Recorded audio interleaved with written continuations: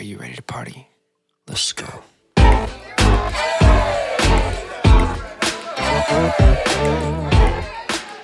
Well, welcome. Mike McMahon, how you doing? Welcome to Let's Go Podcast. I'm great. Thanks for having me. That was my first official, opener that I've done, so sorry I was a little... You did really good. I was a little nervous on that one. That was perfect. But honestly, thank you so much for coming out. I know we got a lot to talk about. Look forward to kind of getting to know you and having the opportunity for you to let people get to know you. Yeah. You know? Yeah. So you were just saying that you were playing softball all day. I was. Right. Yeah. Now, at what point in life does that sound like that would be an exhausting day, right? You know what I mean? Like, I feel like that's one of those things where it's like going back, and I'm saying this because I've played softball for a long time. I played baseball growing up, and that took me to a certain limit, and then it was like as soon as I could transition to softball, I was all about it. So I played a lot of tournaments and stuff, but it was like as the years went on, all of a sudden, it's like, holy crap, I'm sore for days afterwards. Yeah, I was totally gassed. You know, I was like running around third base into home. I kept thinking like, oh, my legs are about to give out, you know, but I can't. I got my little boys watching me play, and you know, and it's just like, you're like, don't mess up. Oh, please don't trip. Up. Please don't trip. You know, but yeah, I mean, I'm 45, so well, you look young, man. Yeah. So I'll be 46 this year, and I came on as a police officer at 31. Okay. So. Dude, so actually, we'll start back. Just a little background about yourself. Where are you from? Grow up? I was born and raised in Boston. Actually, a city right outside of Boston. Okay. So born and raised there. Went to college out there. Got my bachelor's in criminal justice. I've always wanted to be a police officer. For the longest time, I had multiple cops on my street, and you know, it was a really respected thing. When you were growing up in Boston, you were either, you know, one of three things: a teacher, a cop, or a criminal. You know? I was going to say, like, the only thing I know about Boston is from like the movie The Town. Yeah. Right. When they're like, oh, Southie or whatever. It's a great movie. Yeah, right. it really is. Yeah. Very underrated. I loved it. Yeah. But and the accents are on point. Right? Yeah. Does everyone sound like that over there? You know, it's funny. People always say like, well, you don't sound like you're from Boston, but I've been out here for 14 years, and you know, I still tend to think in that accent, you know, but if I start to get upset, or if I'm maybe drinking one too many oat sodas, it'll start coming out, you know. Oat soda? Yeah. As you say, car? Yeah. Hey, get in the car. Well, you know, it's like, you know, the car, or the, you know, we're going to the Packy, which is the liquor store. Oh, you okay. know, things of that nature. It's just, it'll start coming out, and I'll start just rolling my R's, and, you know. Right, what'd you say, an oat soda? Is that what you called it? Yeah. All right. Well, we don't have any oat sodas out tonight, so maybe we'll hold back the the Boston accent. But so you came out to California in pursuit of law enforcement?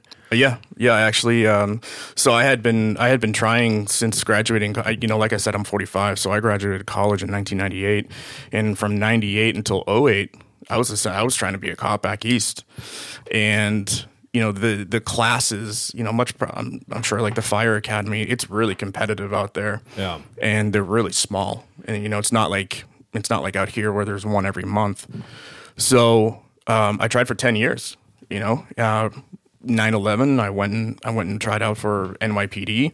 I tried out for FD, and that was the hardest PFQ I've ever taken in my life. Oh, really? You know? NYFD's PFQ was no joke. And for people who are listening, what does PFQ stand for? Physical fitness qualification, something like that. But their physical fitness test was no joke at all. And so I didn't get a call back. But you know, I kept on the path. You know, I always knew I wanted to be a police officer, so I just kept at it. And I have a cousin out here who's on the LAPD, and he's like, "Hey man, why don't you just, you know, throw your name in the hat and see if anything happens?" So I did. They gave me a call and said, "Hey, can you be out here in 3 weeks?" Sure. Okay. So I gave my 2 weeks notice. I was working at a district attorney's office, and I threw everything I had into the back of my car, and I lived in a motel in Lawndale for a couple of weeks before the academy started. Yeah. Yeah. So, man, so that's so you were all in on becoming a police officer. Yeah. I mean, that's awesome. I know that time period, I felt like because I started like early 2000s and first getting hired on with the department in 2004 maybe, but I'd taken tests for a couple years.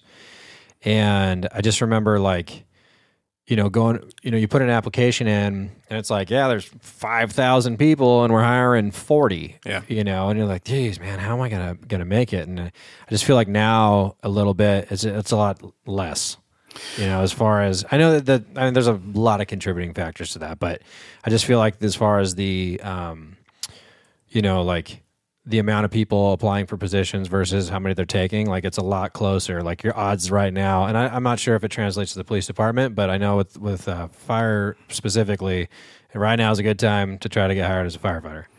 Yeah, I think. I have so many opinions as to how policing has come full circle in the last 10 years or so. Mm-hmm. It's really the face of policing in America. I think it's changed because the narrative of the police, they tend to paint the police in this giant brushstroke that all police are bastards and the police will they'll kill you in an instant, and they really paint us in this bad light. So I think what it's doing is it's creating this air where truly qualified men and women who are able to think for themselves are looking at what's happening in America and they're saying, well, wait a minute, I have a passion to do this, but why do I want to do it? Right. So they're going and finding other employment, and that leaves sort of like the mid-tiers to the lower tier people that normally may or may not have made it. And so I think it's creating a lot of issues within policing as a whole, because the people who may or may not deserve to be there are there now because the truly top candidates are moving on to other things because they see the writing on the wall. So basically, like in a nutshell, that the kind of the public narrative and then how, even the government to a certain extent talks about the police department. I mean, like, let's call it what it is. Over the last couple of years, the defunding the police, let's be real, like over years, like, there's always been like a stigma towards cops sometimes as far as like, they're doing bad things or whatever. And I don't mean like everybody. Like I'd say like, I don't know how to really address this correctly, but like there are that stigma sometimes. I think that like if the layperson had no idea like who a police officer was, or that if they didn't know anybody personally, they would just turn on a movie and they'd be like, oh, these guys are crooked or these guys are whatever. Yeah. And it's unfortunate because it's like, that's not the real world, And so I can only imagine having worked in a lot, where you work in law enforcement and dealing with that over the years, and especially in the last couple of years, has been, I'm sure, pretty gnarly, to say the least.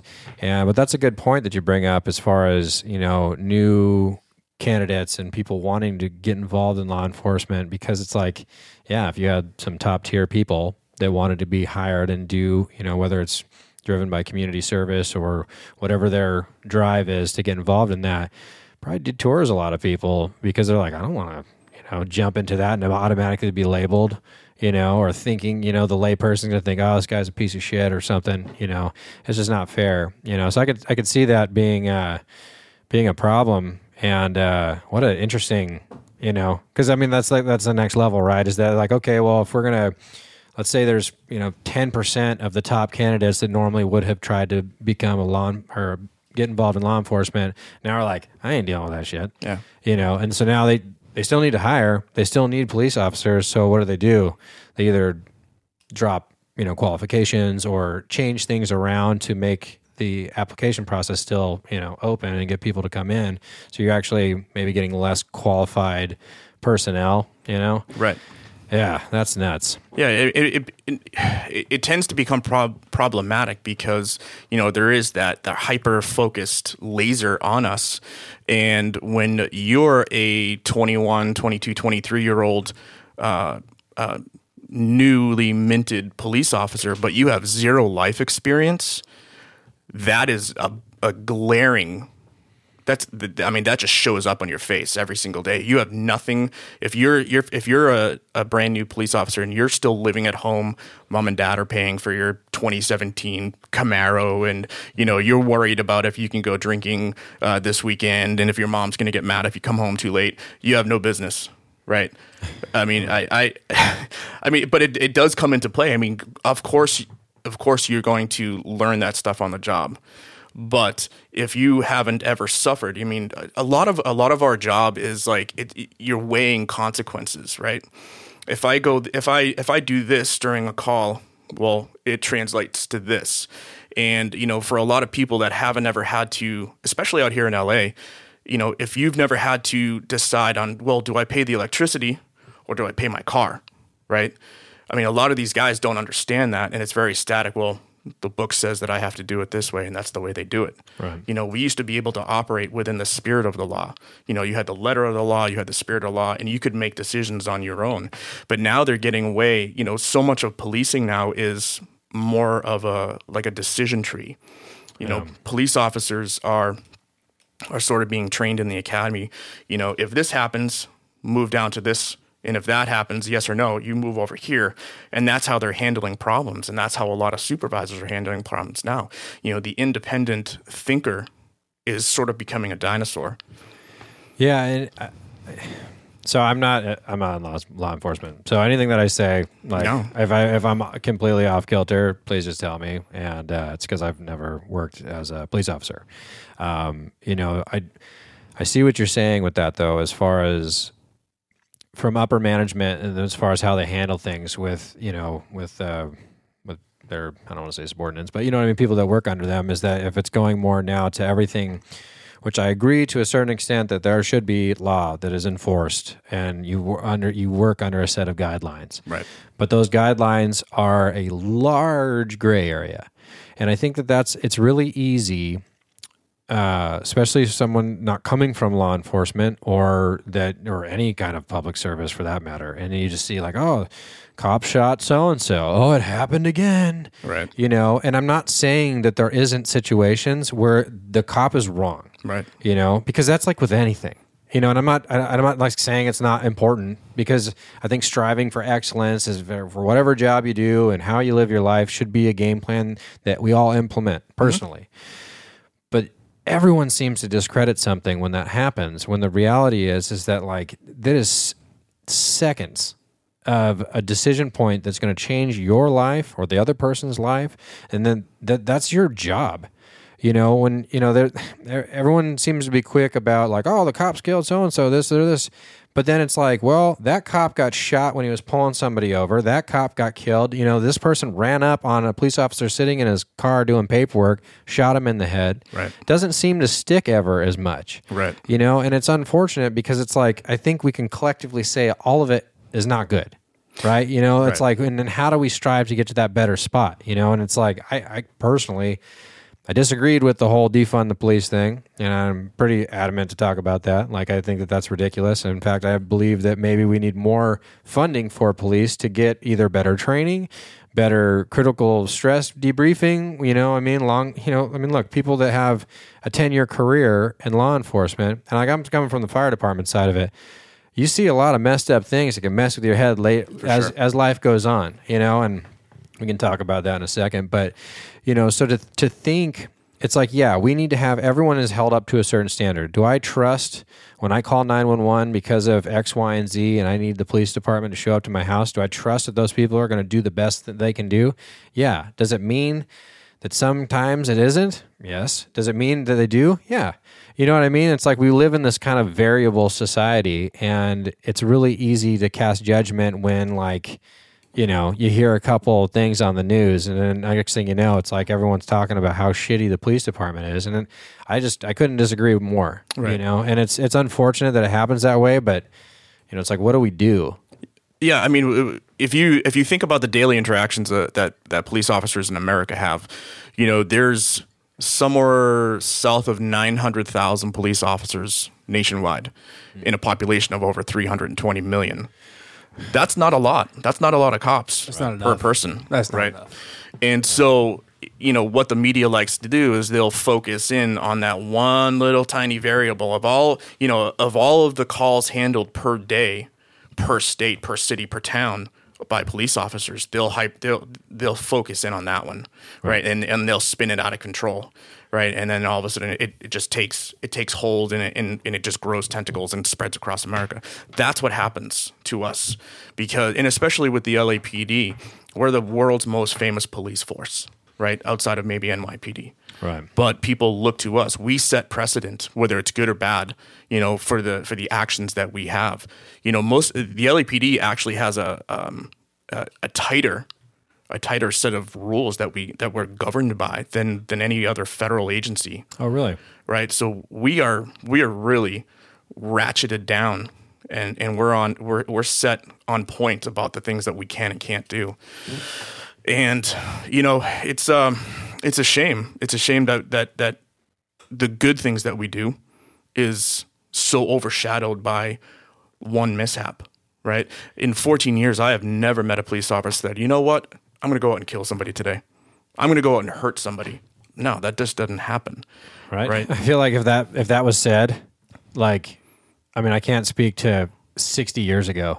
You know what I mean? Like, I don't know what that mentality is like. I wasn't around for that time, but I feel like if there's somebody like that today, and it wasn't like a group of people who are like, like the problem child of the department or whatever, they would get called out in a second. You'd be like, dude, you're sitting here saying you're going to go F somebody up, or right. You know what I mean? I just don't feel like that's how.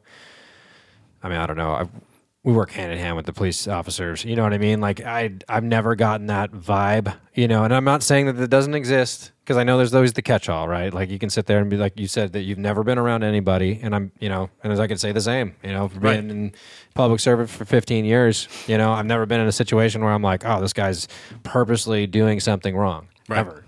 But, but then when you try to talk to, someone who's maybe really against the police department, or they have their feelings about it, whatnot, and you try to explain that to them, they don't take into consideration anything you're telling them. No.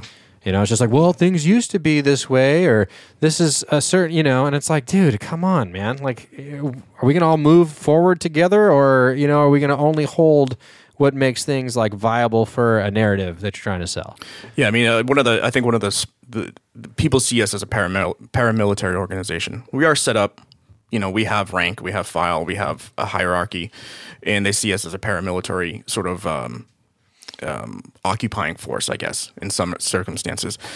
But to break someone's cognitive dissonance that they've developed over a long period of time, just using only sort of cherry-picked situations. Yeah. Most people, if most people that are against the police, in my opinion, if they actually saw what we did on a daily basis, if they were able to open their eyes and not judge it, I think everyone's opinion would change. Because what are we? We're moms and dads, brothers and sisters, husbands and wives, right? We're just people, but we answer a higher calling, much like the fire department. When we come on this job, we raise our right hand, we swear an oath of allegiance to the United States Constitution, and in California, we also swear one to the Constitution of California. Yeah. And so we strive every day to abide by that, right? Yeah. And people who answer the call to be first responders, I mean, every day, that is our life. We don't just turn it off. We go home and we're still first responders. We the drive to work, we're still first responders. So I think it's a narrative, especially in Los Angeles area, that they like to paint us in the negative light because it drives ratings. That's an unfortunate truth, I think, and it's too bad because I don't know. I feel like we can go down a crazy rabbit hole with this one, but I love rabbit holes. But what I will say that is, me too. I actually really do. We all do. We love conspiracy theories. I'm not going to bullshit with you. I was like, I left my tinfoil hat outside, but no, there was while you were talking about this, it reminded me of watching a video. I believe. Do you know who Charlemagne the God is? Mm-hmm. Okay, so a personality. I think he does podcasting and some radio stuff. He's like really popular, actually. Just after, I think it was after, is it Derek Chauvin was convicted, with everything that's been going on and with the defunding the police and everything, he did a police training deal where, I don't know if he was using sim rounds or maybe it was a VR setup or however it was, but the video was like, basically got to pretend to be a police officer, and he had to come up to, it was either a vehicle or a house or whatever, and to be able to disseminate, a threat from like a neutral party. Right. Right. And this dude got it wrong like every time. He was just shooting all the wrong people. And it was interesting because, and there's tons of videos like that, but it was like, this is like celebrity coming out of his comfort zone, whether he was for or against the police, he was agreeing to do this to like shed some light on like, look, this is how hard the job is. Right. And I watch all those videos of, stuff going wrong. And there was one not too long ago where someone called them to the house and the guy was waiting at the door. And as he walked up, the guy pulled out a gun and started shooting right at the cop as he was walking up to the door. Otherwise, just standing there, not looking, like a threat really. And the cop was kind of cruising up like, hey, sir, did you call? And he's like, started shooting at him. Right. And it's like those put things in perspective, and I was like, I hope everyone sees that kind of stuff just to maybe not change your mind completely, but at least start it in a different direction as far as being like, damn, that is a crazy environment to live in. Because, it's like, look, at the end of the day with the fire department, it was like people generally call us for help and want us there. You know what I mean? Yeah. So like even then not liking that we show up, right? But with the police, it's like you guys are constantly stepping into these extraordinarily uncomfortable scenarios. And then you have to make life and death decisions on a quick second. And sometimes that's because you follow the guideline like you were talking about earlier, or the real world where your past experience, your life experience, your understanding of people in general paints you in a better position to be like, okay, I know this is going somewhere south, or, taking that quick step. And I don't think that there's like a right and wrong answer to it. Like there's no like, hey, how do we make this better? It's like, well, people need to get experience. People need to have like either better understanding of, like IDing things while they're happening, or maybe preemptively thinking something bad's going to happen constantly, so you're not like as reactionary. But then at the end of the day, it's like you have no idea what we're doing. You know what I mean, or what someone else is doing. So I don't know. When I see that kind of stuff, it kind of floors me a little bit because I really appreciate what you guys do. And look, let's be real. Like I said, not everyone's awesome. There's shitbags in every profession. Yeah, that's police, fire, doctors, CDC. No, I'm just kidding. That one. We're going to go into that in a minute. I know we were talking about the police department right now. No, but it's true though, because it's even in fire. Every day is an on-the-job training experience, right? I mean, the amount of information that I've forgotten over the last 14 years, I couldn't even fathom. But every day you learn something new, and you take that and you incorporate it into who you are as a police officer. There's a core value that the LAPD preaches, and it's always quality through continuous improvement, right? And that's something that we really live by. We're always striving to be better. And like I alluded to earlier, whether it's something good or something bad happened, we're always learning from our experiences on the job. 95% of your efficiency of whatever profession that you're doing, at least in public work type stuff like this, I think it's on the job. Right. It's like, when you go through an academy, I'm speaking for the fire side of it, but you go through the academy, the basics, things that you're supposed to be looking for that may look completely different in the real world, or being a paramedic and that kind of, you know what I mean? Like analyzing people, being able to make judgment calls, or like anticipating certain things because, not because the book said it, because it didn't. But now I've seen this, 1,000 times, and I know what this looks like. I'm going to go this way with it. Or I've been in a building that's looked like this a handful of times, and I'm like, okay, we're in a bad spot. We need to get out. Exactly. Right? And I can only imagine it's the same thing as being a police officer. Yeah. You're constantly in a state of learning, and I totally agree with that. It's like, I can't recite every definition from the textbook that they force in your head during the academy, but I learn something new every day. Yeah, every day. It's like, and a lot of our skills are perishable, right? Wow. So if I arrest a guy that has a gun, but I haven't arrested a guy with a gun in 4 months, I'm not going to remember how to do that stuff. Right. It's all perishable skills on this job, at some point the hair on the back of your neck starts to stand up and your butthole puckers because you're like, oh Jesus, this is a really narrow hallway and I got to go to the very end door. They call that the fatal funnel, right? And it's like, oh, I don't want to be stuck in this hallway. You know, Yeah. did I bring the right equipment? Did I bring do I bring the taser? Do I bring the beanbag? Do I bring the 40 millimeter, foam launcher? What's the situation? It's like, take a minute, step back. You've been here before. Here's what we do. Yeah. Right. And so I think, especially in our profession, you know, we all lean on each other. We all have a sixth sense of humor. We're all brothers and sisters, but we all lean on each other, you know? And I think, I know for a fact it's the same way with FD. Especially with the sixth sense of humor. Yeah. Well, when you see what we see every day, you know, people, morbidity, yeah. When people look at us on the outside and like, well, what the F are they laughing at?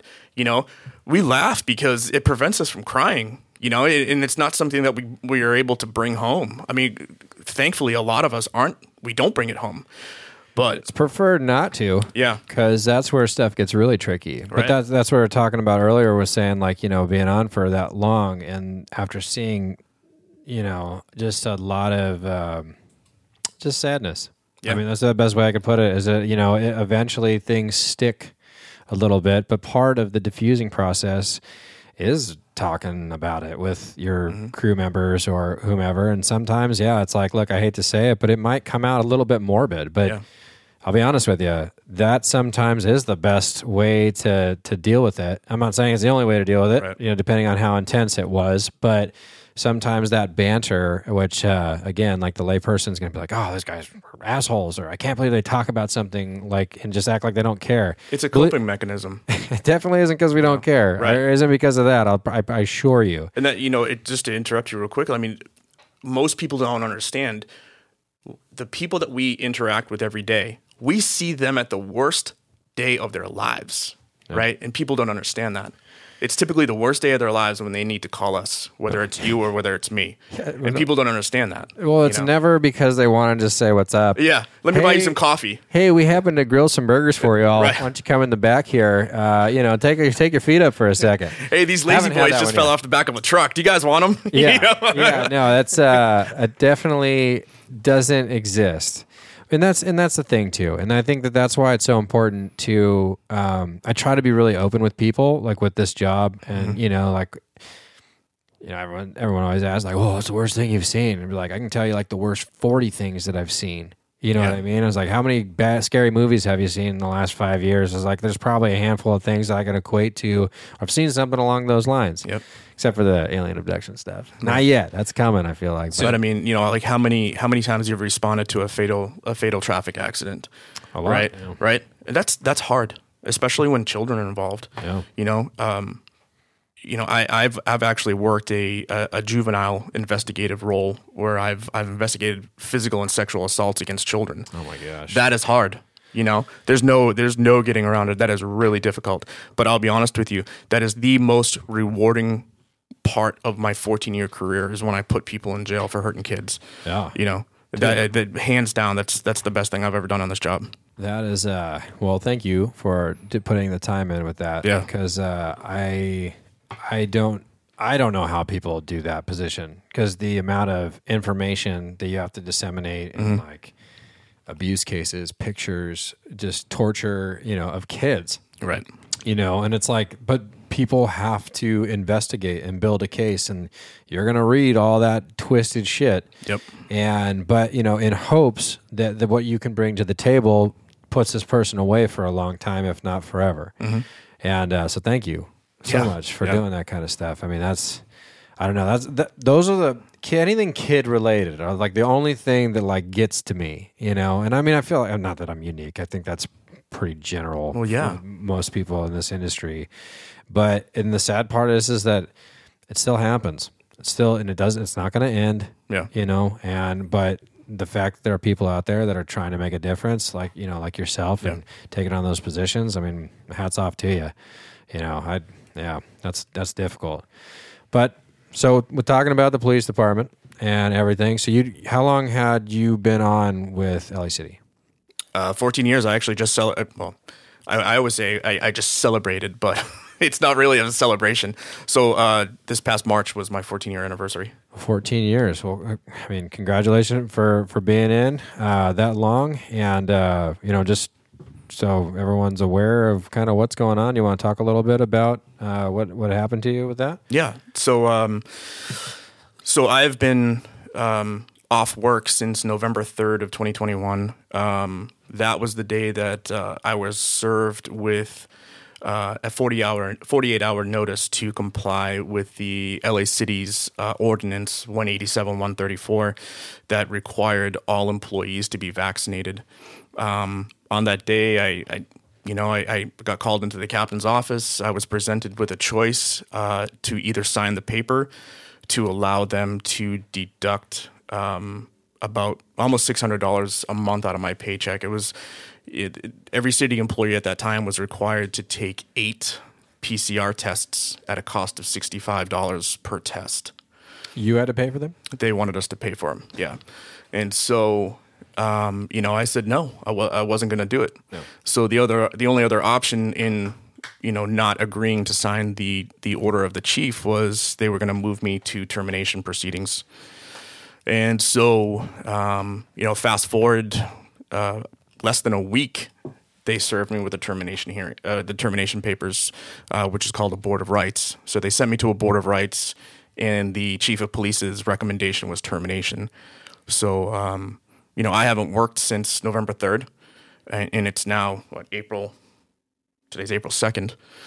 So I've gone through 5 days total so far of testimony in my board of rights, which is essentially set up like a tribunal where 3 civilian attorneys who are essentially employees of the LAPD Police Commission are sitting in judgment of me. So I'm acting as defendant, and the department itself is acting as prosecutor.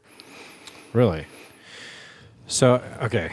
So let's backtrack this for just a second. So you were served this, you said November of 2021.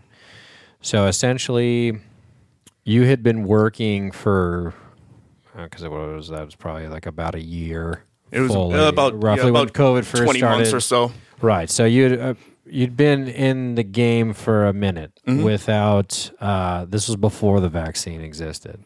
Right. Leading up, because this is all where it led up to, because once it's out, they start adopting the policies following the... So March of 2020 is right around when all this insanity started officially. Yeah. And so from March 2020 up until November 2021, I was working, on the front lines, quote unquote, as they like to put it, every single day. Yeah.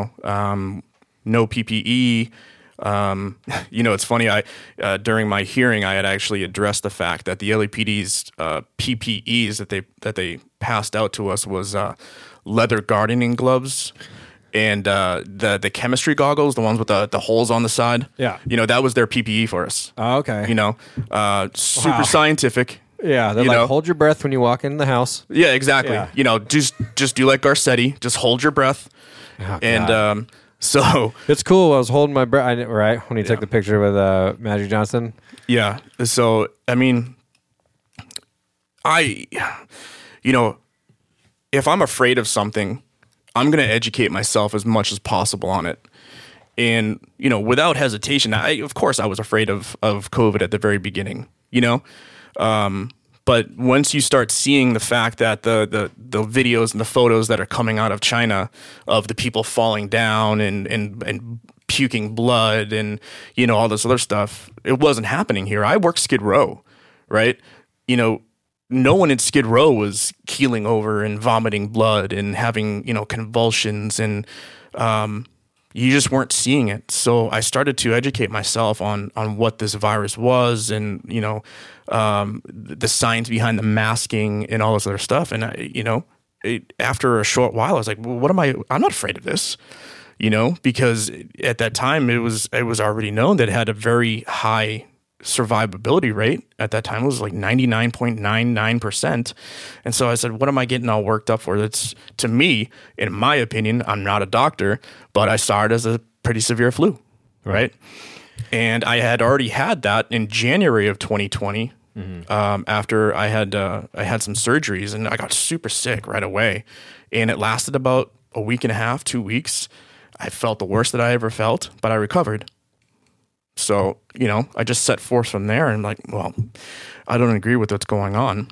Yeah. And that opinion's not for everybody, I would more so share your opinion. Right. As it's at least how I feel personally about it. Again, not a doctor, Right. so I'm not claiming to be.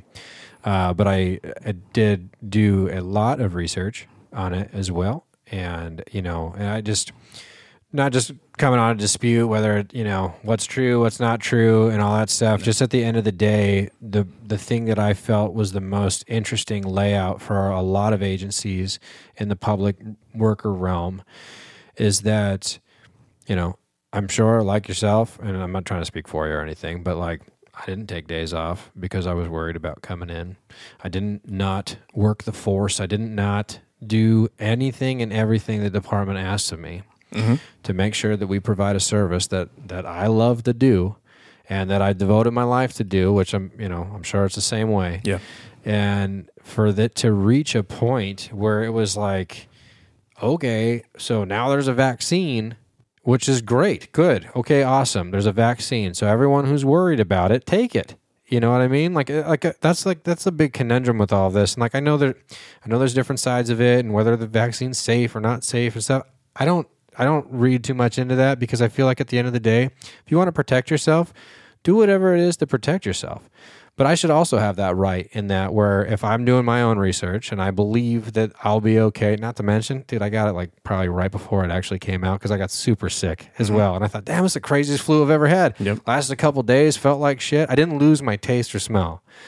But, anyway, so I was just like, well, I probably already had it. So that's good because up until about 2 years ago, if you got it, got a virus and then, you actually build your own antibodies. And that was which actually there was a video of Fauci that just came out where he was talking about that exact reason with the flu, saying the best thing you can do is get the flu. Well, if she had the flu for 14 days, she shouldn't get vaccinated. She doesn't need it. She has the best thing, which apparently he forgot. I don't know. But, and again, I'm not a virologist, so I can't say that what works in the same manners, but either way, right? It's like you work in that atmosphere. You don't, it's like, especially like you said, in the beginning, I was kind of like, oh shit, I wonder how this is going to go. You hear about people getting it. You some had, some didn't. Some, families in the hospital for a long period of time, or even worse, people die. The stuff. So it's like, this is crazy. And then after a couple of weeks, all of a sudden, it's numbers are coming out, and it's there's a whole lot of people that are getting it, and it's not the same as far as percentages-wise for survivability being so high, especially in different age categories. Do you have comorbidities, blah, blah, blah. But that's not how it got rolled out. It's all of a sudden, it was not to mention, which is kind of ironic, because for as much as the media shit on Trump, it was you fast-track this vaccine as much as possible, right, to try to get in. Once he's out of office, they get it, or no, it kind of happened right as administration was ending. But then it was this is it. This is what everyone has to do. Right. And if you remember, though, Biden and Harris were saying, if Donald Trump is touting this vaccine, we're not going to get it. And they're advising all of their Democratic people not to get it as well. Oh, it was a laundry list of prominent Democratic figures talking about how they're not going to do it if Trump says, okay, Trump's out of office, Biden's in office. And I was everyone's got to do it. Rachel Maddow was on television saying the only thing you could do to protect yourself and everyone else is get vaccinated. Well, which was once a conspiracy, now is common knowledge that just because you're vaccinated doesn't mean you can't transmit it, doesn't mean you can't give it to anybody else or get it, right? Now, maybe, I don't know the science part about it because I feel like they're oh, if I'm vaccinated, I got it, I survived, it did work, right? It's okay, well, that'd be like me saying, I got it, I took monoclonal antibodies, I took ivermectin, I took a couple other things, and I was sick for a day. Right. So it's good. It's what's anecdotal, right? Because they both are. They're just both your personal experience with it, So I feel like it's one of those things where it's really hard to, it's well, yeah, is it right or wrong? That's why it's my overall perspective on this is that do what you want to do, But the problem is now with, especially in your circumstance where it's employers are making it a mandate, right? And they're taking good employees that have committed their lives to their craft, right? And then they're so if you don't get vaccinated, you're out. Yeah, and that's it. That's the incredibly disappointing part is, I have such a strong passion for policing. 14 years in, I've never wanted to do another job so much in my life. And I really, I'm grateful for every day that I've been able to be a police officer. And I hope that I'll still be able to be a police officer after this ordeal is over. But they are literally robbing me of my livelihood, something that I've strive for my entire life over something that the science is disproving, right? You know, if you can't question science, it's propaganda, right? That's what it Science, used to be. yeah, I mean, science is always changing, right? And now we're discovering with the Pfizer documents, you know, 1,291 adverse effects that they won't talk about, right? And, you know, my big aha was, you know, I don't know if you're familiar with the filmmaker Mickey Willis. Very early on, he came out with the movie called Plandemic. Introduced everybody to, you know, Dr. Judy Mikovits and others like her. But after watching that movie, I was like, oh my God, yeah, absolutely. You know, and people like David E. Martin, just amazing people who just laid down and just did the outline of here's what's happening and this is why. And so, you know, I started looking into other things like, you know, Kerry Mullis, who was the inventor of the PCR test, and he says, this isn't meant to discover anything. The PCR test can't, you know, discern between a live or a dead flu virus, right? And then you go into it and you learn that, well, Fauci and the CDC and the NIAID are spinning the PCR test rates, you know, double of what they're supposed to. And if you spin them that fast, according to Kerry Mullis, you'll find anything you want to, right? And so, you know, in July of last year, the CDC and the FDA, they took away the EUA status of the PCR test. Yeah. So if that happened, and as they said, you know, the PCR test returns a false positive rate of over 95%. Wow. And it's like, boom, you know, like, why aren't people putting two and two together? Because if that returns a false positive 95%, well, doesn't that just negate the whole pandemic itself? Yeah, but that's the problem. That is the problem. Is that the information that like what you just said with the efficacy of the PCR tests, like the CDC said to stop using them, and that was about a year ago. Now, I know that there's agencies that still use it because it's either a rapid test or a PCR. Yeah. It's like, what do you want to abide by is being more factual in whatever that it's picking up is hitting it as a positive. I think that like the big picture of all of this is that we as a society have been pushed in this direction so hard from the top down that in order for it to like to take a huge step back, the top down has to admit that they're wrong. Right. And that doesn't happen. No. Right? That doesn't ever happen. No, I mean, they'll like, double down on this. Of course. You know? Of course, because again, you don't want to say, if they come out, look, if Joe Biden can strum a sentence together tomorrow and comes out and be like, hey, look, we actually messed up on a lot of things. Right. You know, so one, we're sorry. And two, we're going to try to set things straight in a better direction that's going to work for everybody and blah, blah, blah, blah, blah. There's no way. There's no way that would ever happen because you would have to admit that you are incorrect, which I think is part of the problem. You know what I mean? Yeah. But it gets back to, you know, people like what Goebbels used to say of the Nazis, you know, if you tell a lie enough times, it now becomes truth.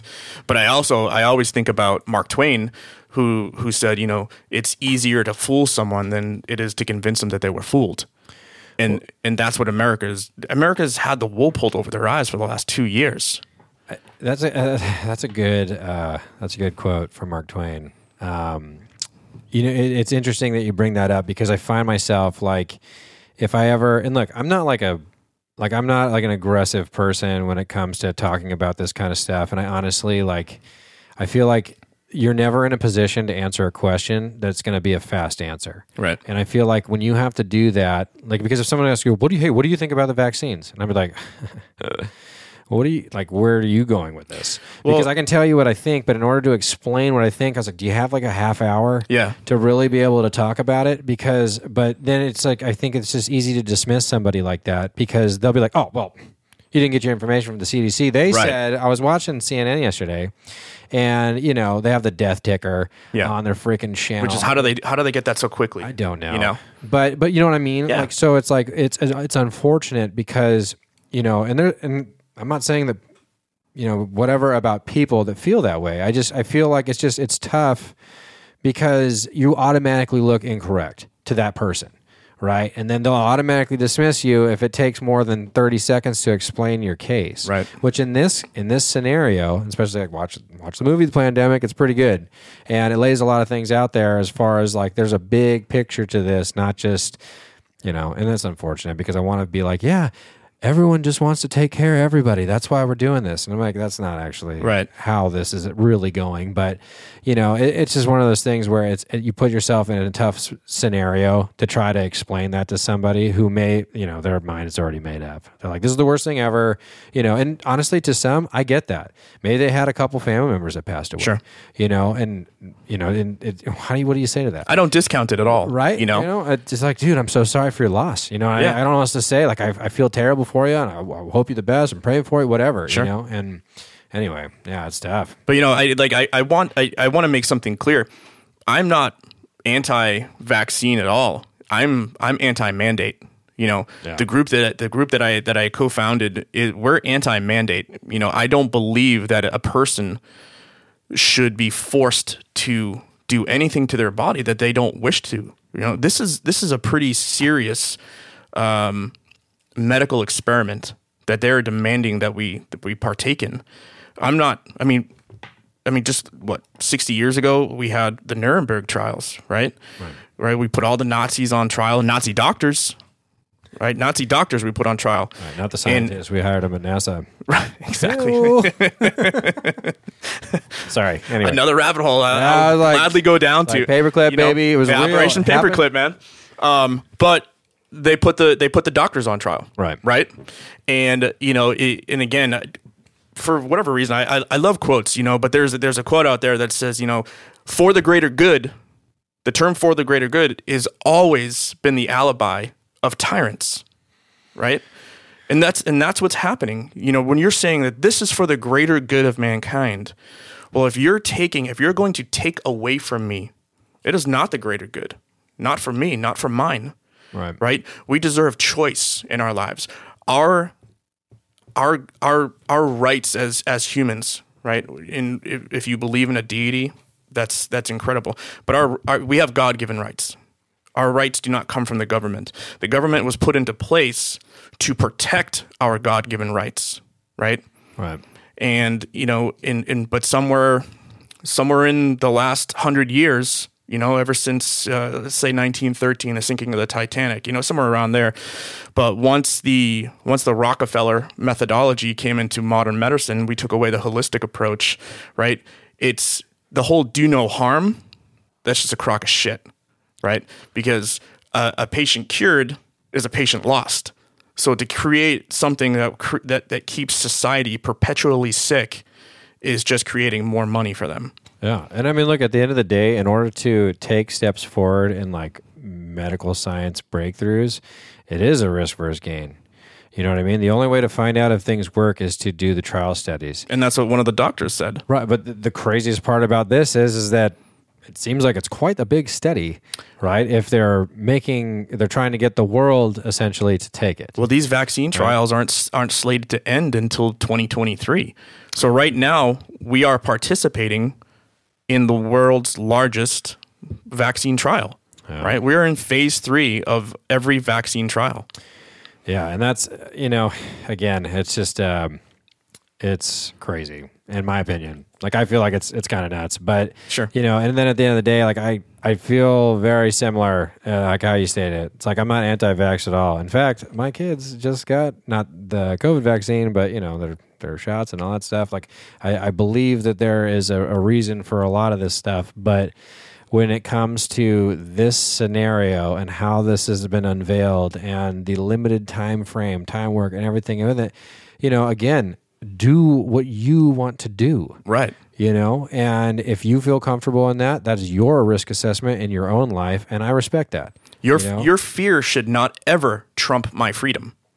Right. Fact. Right. There we go. But that's true. Yeah. Right. Where else in the course of human history has, number one, the elder generation willfully sacrificed the health of the younger generation? Did I say older first? Yes. Yeah. So the older generation sacrifices the health of the younger generation for what? So that they can protect their own. right? I mean, that is incredibly selfish, right? I mean, this is like, are we living in end times or what? Because when tolerance and apathy, right? Those are the last virtues of a dying society. We are totally we're tolerating a lot, and we don't give a shit about a lot too, right? Yeah. And we're letting our civil liberties be robbed of us, right? Like, I mean, right now it's like George Carlin used to say, your rights as a citizen, they can be taken away anytime they want, Right. And that's what they're trying, especially we're seeing in Sacramento. I'm jumping all over the place. Stop me, It's all good, dude. Okay, first of all, they use the word unpack. There's a lot to unpack here, actually. I'm glad you brought that up. No, it's one of those things where steer the ship, man. Steer the ship. No, it's all good. I actually wanted to ask you about the organization that you started. So thank you for asking. After the ordinance was passed by the LA City, myself and 3 other individuals got together. One of them was actually my supervisor, and then a husband and wife team.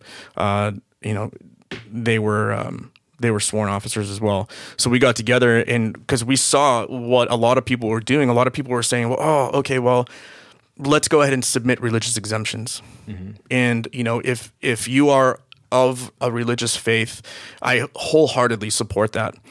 But for me, I saw in the other members of my group saw this as something that's greater than just religion, right?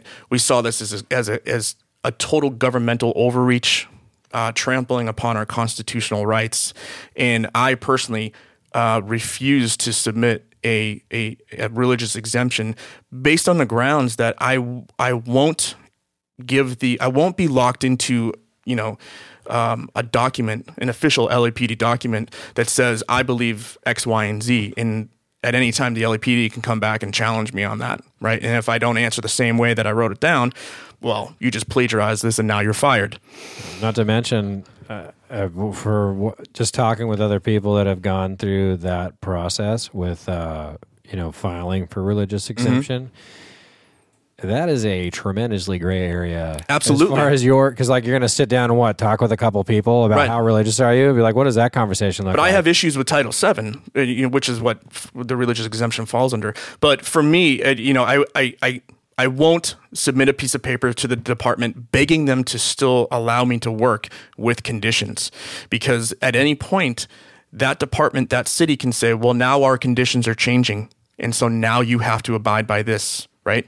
I saw that as something so great, it is a complete trampling on our civil liberties, and I would not do it. I won't mask, I won't test, and I won't submit a religious exemption. And that's how Roll Call for Freedom started. We were just a couple of cops that said, you know what, this is wrong, and this is why. And so we went out there, and we got as much support as we could from the department. The department has 10,000 officers, right? The city of LA itself has 57,000 employees. A lot of the department chose to get vaccinated, which is their choice. A lot of them chose to do religious exemptions, which is their choice as well. My biggest belief is that it should be your choice. Yeah. It has to be your choice. Right? We have to have informed consent, right? Because where there is risk, there must be consent. Yeah. Right? If there is a possibility of me dying from getting this experimental mRNA technology injected into my body, I will not do it because I'm informed of it and I won't participate. Yeah. You know what I mean? So that's where Roll Call for Freedom started, and now it's grown. We just ended up filing after 7 months. We went through several law firms to finally settle on one that really saw us eye to eye. And so we just filed on March 15th. We have 100 plaintiffs, and we filed a suit against the city. Yeah. Good for you guys. I wish you nothing but luck with that. Yeah, I mean, where one succeeds, everyone does, right? Yeah. We are so, I really believe in this because I mean, precedent needs to be set. And so much information has come out over the last 7 months that you have to acknowledge it. You know, when Pfizer, you know, one of the three major companies who's also been responsible for the largest payout in history for medical, you know, basically medical malpractice of like $2.3 billion for doing what? For buying off doctors, for lying about medications, right? Mm-hmm. If they, you know, they suddenly don't want to release the findings of their studies for 55 years or 75 years? They tried to do 75, right. And I think it's still, there hasn't been a date set yet. Right. But I mean, that doesn't sound shady to you, right? Yes, it sounds incredibly shady. Right. That's the, so, but again, that just that statement in itself, depending on what, you know, where you get your news from, you probably didn't know that even was a thing. Right. Because if I told you, it's like, hey, I did some, you know, actually that was a bad example. But in that case, right, if someone who has information about at least initial, whether it's, you know, reactions from the medication, you know, or from the vaccine, and even if it's a lower number, right, let's say it's a lower number. Like, let's say it was something that even the public might go, okay, risk versus gain, and the people agreed with it. The company tried to file to say, hey, let's make sure no one can see this for 75 years. Because what we know now, at least in society, is that most people are going to forget next week. Yeah. Right? I mean, we are on a very short-term memory. I mean, shit, the day before the Oscars, that finally people acknowledged that this Hunter Biden laptop thing is an actual thing. Right. 526 days later. Right. Yeah. 526 days later, you have mainstream media actually talking about it, and then you have the Grammys, and then you have the infamous smack. Right. The smack heard around the world. And what did you hear the next morning? Nothing about Hunter Biden. No. And look, I'm not talking about the Hunter Biden likes to party and do drugs and bang prostitutes. I could give a shit about that. My problem with that is that it's like, okay, well, there's actually something here talking about foreign influence when his dad was the VP, and then all of a sudden their family comes into millions and millions and millions of dollars in a 3-year stretch. Right, it was $16 million, I think, over the course of that. $16 million over 3 years, and they were making $390,000 a year. Right. Anyway, but the night before, you've heard this before, Tim. Oh yeah. No, but the night before, that's what I'm saying. It was like okay, something happened. I'm like, oh my god, they're actually talking about it. I was like, a year ago, if I said this right now, people would be like, that guy is a crazy right-wing conspiracist. Right. Take him off. Right. Right. And now all of a sudden I'm like, oh shit. It's happening. Right. It's fucking on TV. They're talking about it, you know? It's happening, yeah. And then Will Smith smacks Chris Rock, and now all we want to talk about is Will Smith and his... Well, now we're talking about alopecia, right? Alopecia medication. I'm losing my hair, so I have, you know, I feel the Oscars brought to you. The Oscars brought to you by Pfizer-BioNTech. Okay, there you go. Who happened to release the results of their phase 3 alopecia medication right, exactly. that night. Mm-hmm. Look, I get it. I'm going to sound nuts, and I'm okay with that. And when people say that, I'm like, "Oh, you're a conspiracy theorist," I'll be like, "Listen, I'm not. I'm not a conspiracy theorist. What a conspiracy realist. What I am, they're all coming true though. Right. Okay. Right. I need new ones. That's all I'm saying. I need new ones. I'm like, look, I'll go back to the alien stuff. Okay. Right. You know, I was like, that one, yeah. Then I'll be like the outsider and be like, oh, you know, I'm like, hey, don't do that. You know, just in case. 5G. Dinosaurs never existed, by the way. Oh, okay. There we go. Yeah, there we go. Yeah. And you know, but it's just the. Actually, I was having this exact conversation with my wife the other night, and she's just like, Jordan, come on. Like, is it always that coincidental? Always? And I'm like, I don't know. Is it?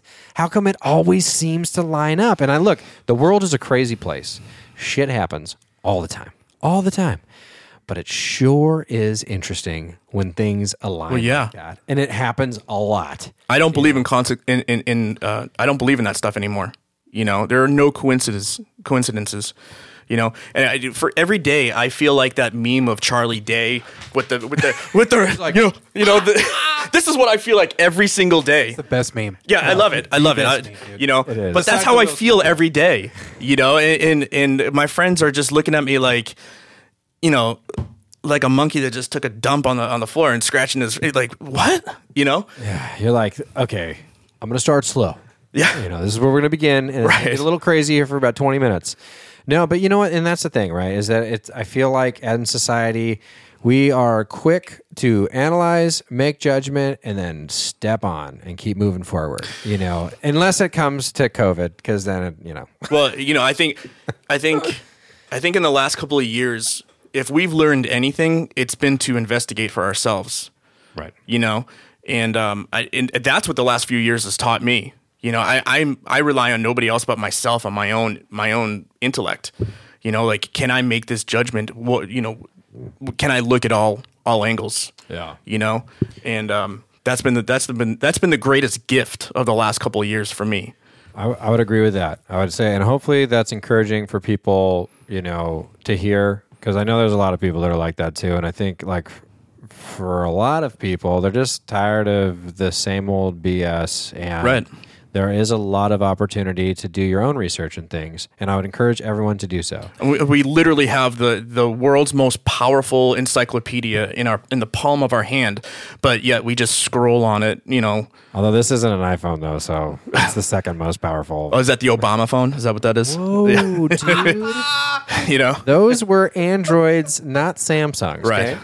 Okay? So, just real quick. You're the organization, the Roll Call for Freedom? It's the Roll Call, the number 4, Freedom. Yeah. Roll Call number 4. Now, how would, if anyone listening, how would we, find that? On Instagram, Facebook? Do you have our own webpage? We have our own webpage. Yeah, it's, like I said, Roll Call, the number 4, freedom.com. We also have Instagram. We're so incredibly shadow banned on Instagram that I had to create obviously a backup account. So we have Roll Call for Freedom as our main account, and then Roll Call for Freedom 2.0. Okay. And then, we also have a Give, Send, Go, where people can donate to our cause. And we don't take a dime from any of this. All of this goes to pay for our attorneys, which it's a substantial fee. Absolutely. That stuff ain't cheap. Yeah. Yeah. Dude, that's awesome. And now getting, sorry, we've gone all over the place here, but most important of you being on here tonight, I can say tonight, right? And then let's evening time. Anyway, you are running for assembly. Right. Yeah. All right, dude. Yeah. Bang, bang. Dude, that's awesome. So a couple quick things. If you can just describe what it means to run for assembly and what exactly it is you do and how you got started with that. So the state assembly is basically the lower house of the state house. You have the assembly members, and then you have the state senators. Assembly members, pretty much the same role as a senator. Mm-hmm. You're crafting laws, and your bills will be through committee, and then it'll be passed within the assembly, and then they'll move up to the Senate for approval, which then, if your bill passes Senate approval, it then goes on to the governor's desk.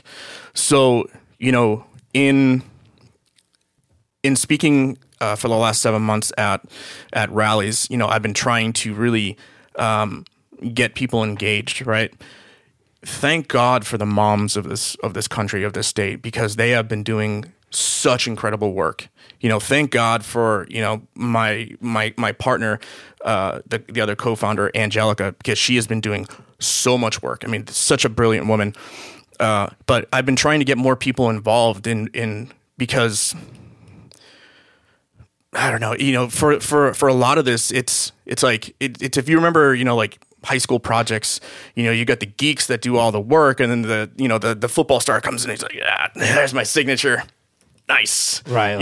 Yeah. People want the result, but they don't want to do the work that's needed to get the result.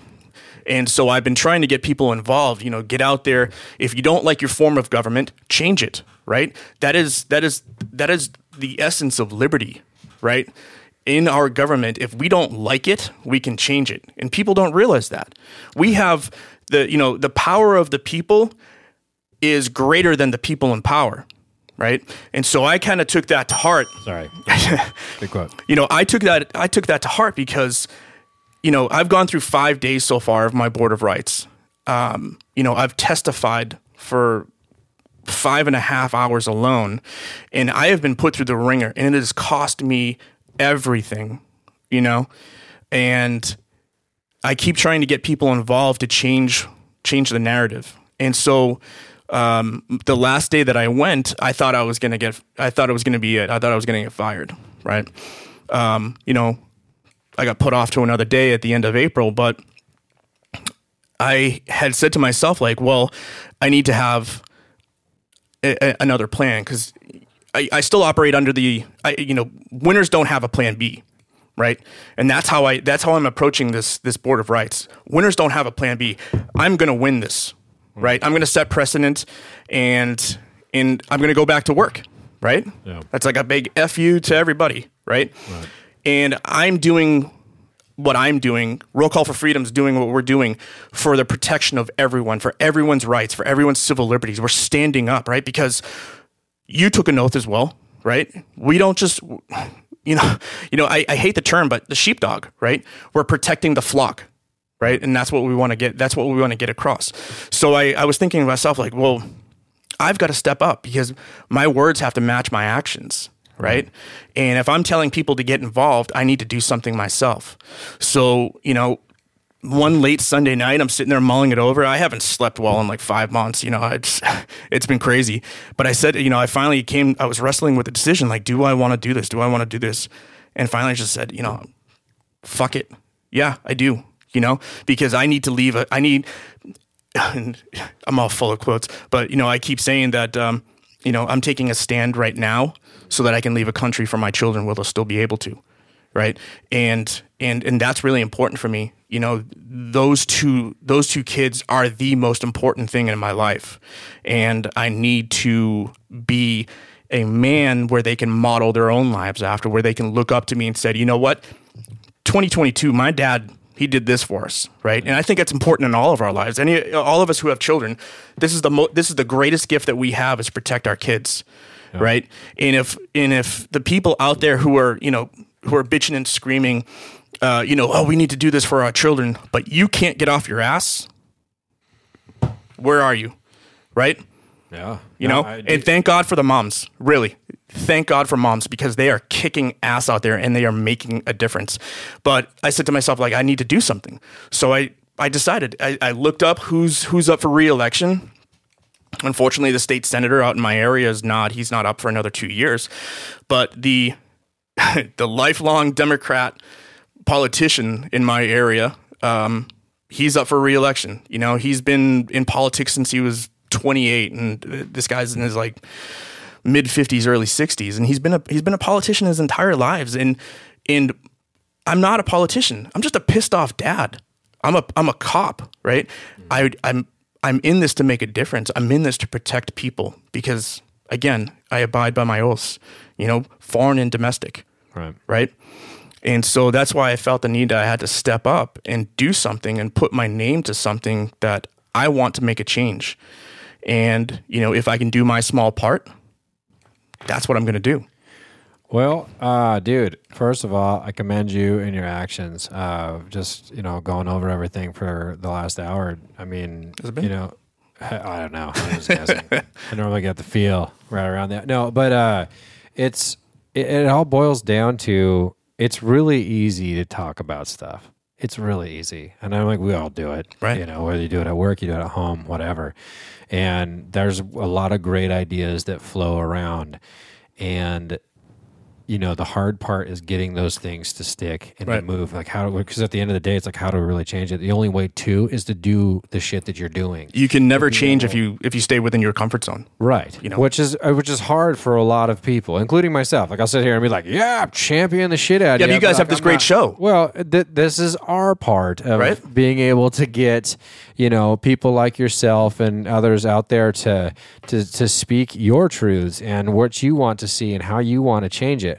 And I think the most interesting part, at least for the timeline of how messed up a lot of things are right now, the uniqueness is that your situation makes you stand out.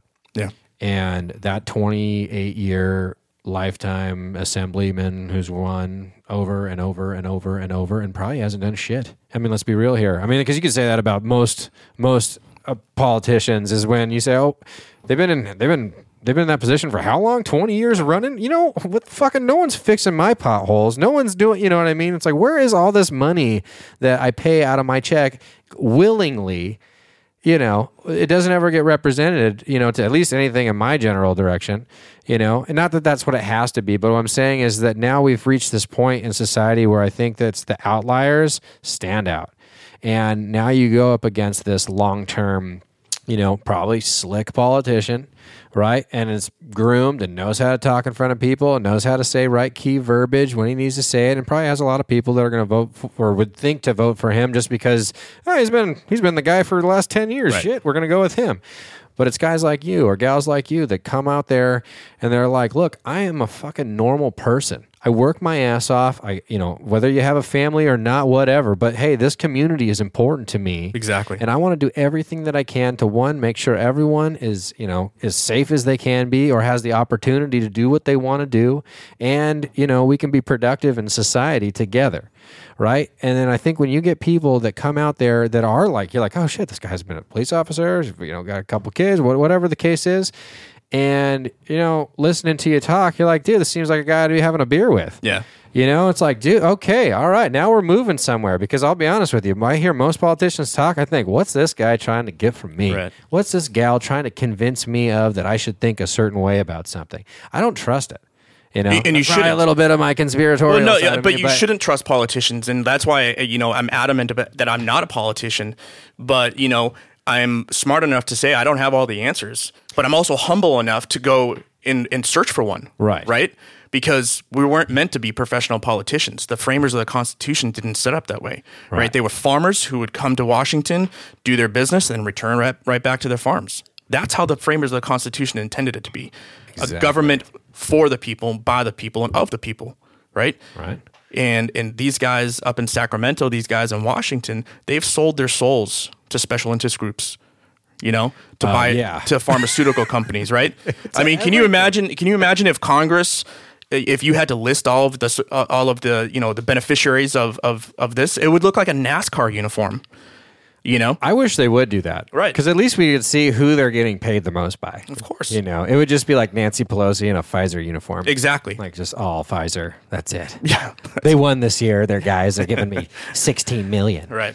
Yeah. No, it is crazy. And I don't think it's not that I don't trust every politician. I just don't believe everything that they say. Right. And I feel like they like the standard politician, this is both ends of the spectrum, this is not unique to any side, is that they know what you want to hear. They know it. They know who they're preaching to. They know who they're talking to, and if they say something about either rights or they say something about whatever, that they know that target audience is going to go, yes, at least they're still talking about it. Maybe something will change. Right. But that's the problem, is that nothing really changes. It's just more bureaucracy and, hey, we're going to get 16 more million for the schools or for this one school. Right. Well, if you go to that school, you're like, hey, we got all new pencil sharpeners, which they don't use those anymore. But you know what I mean? Like, right? I think everyone's iPad now. I don't Pretty know. much. My kids aren't in school yet, but it's like you want to believe them, but I feel like they're just full of shit 99% of the time. Yeah. So at least there is an opportunity to shake things up. Yeah. And that's by getting not career politicians in there. And I'm not saying you could just hire Joe Schmo off the street with no background, right? You still want smart people in those positions, or at least people that you can be like, you know what, I believe this guy is going to, whatever your whatever your, I don't want to say slogan, but what you're running platform. on, your platform you're running on, you at least abide by that. Right. Because it's like, what else do you got to lose? You're like, hey, this is what I want to do. This is where I think we should go. And I feel like there's a large amount of people out there that would agree with me. Let's do this. Yeah. And I think 2020, going to November of 2022, this is the election in California is the most important election, not only for governor and especially Secretary of State, right? Because that controls the election integrity. But I think all down ticket, we really need to examine who's running for office, because where California goes, the adage, so does the rest of the country. Yeah. And when we have politicians like Scott Wiener and Richard Pan and Evan Lowe and that whole clique, I mean, they are forcing through these bills so fast. And, when you get to, things like SB 1464, which directly affects law enforcement, right? It says, law enforcement shall enforce the shall enforce any health order, right? So if Barbara Ferrer in Los Angeles County says, you know what, cases are rising again, I want everyone masked. And if you go into a restaurant without a mask, they're going to expect the LAPD to come in and arrest you, right? It makes Barbara Ferrer essentially a de facto police chief, right? And if Michael Moore or Sheriff Villanueva or Chad Bianco or, you know, whomever else down here says, you know what, we're not going to enforce that. It's unconstitutional. Well, then that de facto police chief, you know, the health czar, can say, well, we're going to withhold funds from you then, and we're going to we're going to, you know, distribute those funds as we see fit. Well, that's going to change the minds of a lot of police chiefs, right? Yep. And I think that, again, the Charlie Day, you know, red string, 1464 is going to affect 871. It's going to affect all this other stuff because now they're passing stuff through committee where, you know, the kids are going to be, you know, they want the kids to be COVID tested at all times. And it's just like, where is it going to stop?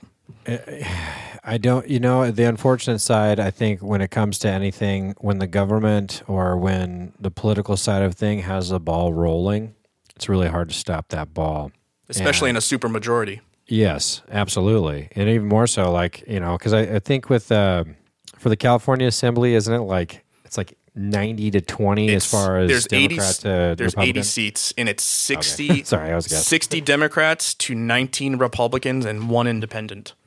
So typically, most things will get pushed through the assembly. Mm-hmm. But again, right? How do you stop it? You're doing what you're doing. Yeah. And so the 41st district? Yeah, it's going to be Assembly 41 on Instagram right now. I'm at McMahon, MCMAHON _ Assembly 41, and then my my website is almost ready. Okay, awesome. When is the when is the vote for this? So the primaries are June 7th. Because of redistricting, I actually have to run as a write-in. They struck off 24 names that I had submitted, so I didn't qualify for the ballot. But you know, if it was important enough for me to run in the first place, it's still as important to run as a write-in candidate. And as far as I know, I'm the only other Republican contender. Oh, okay. Running against the Democratic incumbent. And the Democratic incumbent is the guy that you said that's been on for like... Yeah, he's been in politics since I think he was about 28. What are the odds he'd want to come on here and do a debate with you? I seriously doubt it. How rad would that be? He's one of the co-authors of SB2, which is the reimagining of policing. So that's a hard no that I'm assuming. Yeah. That would be cool. Because I think that would like if those type of politicians had any, the old school term would be having the balls to do it, but I wouldn't know what you would say now. Just having the courage. There we go. That's a safer in a metaphysical sense. The metaphysical courage to come out and be able to talk about that on a forum like this, where you can have the debate with one-on-one. Look, we can be civil and we can talk about stuff, but I mean, I don't think that would ever happen because, you know, they wouldn't want to get caught in between and backtracking and whatnot. But, you know, but I feel like that would at least, like, if politicians would do stuff like that to, like, actually come on in, like, long form conversation, be able to debate something and talk about it, not just like a rehearsed 30-second cameo of what your stance is on a certain matter, you know, then people might have the opportunity to really evaluate that candidate. Right. Because I feel like there's a lot of up-and-comers and people that are getting involved because of the situation that we've just dealt with over the last 4 years, you know, or 3.5 years technically, I guess, that I think there's, you know, then we really might actually affect a change in our country, or at least in our community at the local level. And it's also great, too, because there's a lot of law enforcement actually running for office this year as well. Uh-huh. You know, there's myself, there's Vincent Tsai, who's an LASD deputy, and he's running for the Senate in the 22nd District. Brian Smith, who's an LASD deputy as well, and he's running for LA County Board of Supervisors. And there's even Patrick Lee Gibson, who's, again, another deputy, but he's running against Adam Schiff. So law enforcement is really stepping up in the 2022 elections, you know, because we're just dads, right? We're dads that are we've had enough about what's happening and the fact that our choices are being taken away from us. So, you know. Who's the guy running against Adam Schiff? Patrick Lee Gibson. Patrick Lee Gibson. Gipson. Okay. Good luck, dude. please beat that guy. That dude lied to everybody Everyone. for 2 years in a row. Got upset. Today, we got a new smoking gun. The president's got collisions with it. Literally came out within the last year that all of that is an absolute lie. And that guy didn't say a damn thing. Well, I mean, the Clinton campaign in the DNC just got fined like $170,000 for the dossier. Yeah, and I also think that Trump's I think he was trying to take them all to court. Yeah, he did. Yeah, he sued them all. Yeah, so the process has begun, which will be very interesting just from outside perspective, just to see what happens. But honestly, man, thank you so much for coming on. I appreciate it. I feel like we could go on, dude, in the conspiratorial side, and we could go rabbit hole and talk for the next 4 hours. So, maybe when that is for you, sir. Oh, that's cool, man. Love the challenge coins. Maybe thank you, guys. Either after the election or whatever happens, maybe we can get like a little bit of a follow up and see how you're doing, or at least be able to game plan and talk about what you want to change. Yeah. Because again, I know we kind of jumped around for a little bit, but again, dude, thank you so much for coming on. I appreciate it. Thank you so much. Absolutely, dude. I wish you the best of luck, and anything we can do to help support you and get you in that seat, man. Yeah. Well, most importantly, I hope you get back on the floor. Really. Yeah. I just, I like I said, I still have a really great passion, and it's been the best experience of my life is serving the citizens of Los Angeles, and I hope I can continue. Well, I hope people, when they go to vote for the District 41 for Assembly, they remember what you're saying, because I know we all appreciate it. Yeah. Well, hey, Mike, also on that challenge coin, you like quotes. We have a Mark Twain quote on there. 2 most important days of your life. Exactly. The day you're born, the day you find out why. Yeah. I think you found your why, brother. Yeah, exactly. I keep going there. Just to wrap it up, there's a Confucius quote that I like too. A man that wants to move a mountain must first start with the smallest stones, right? And that's what we're doing, right? We're trying to change California by moving the small stones. Yeah. One stone at a time, dude. Right. Absolutely. Hey, let's get a let's go on 3 here. Ready? 1, 2, 3. Let's go. All right, bye, everybody. And that's it. Thank you for listening in, everybody. I'd like to thank our sound engineer who makes this podcast happen and makes us sound very good, Stephen Clark. And to our first sponsor, 89 Barbers. Look good, feel good, be great. Come get your haircut at 2 locations, Long Beach and in Orange, California. Your appointment can be booked at 89barbers.com. That is EIGHTNINE BARBRERS. 89barbers.com. Again, look good, feel good, be great. Check it out. It's my barber. He is the man. Thanks, everybody. Bye.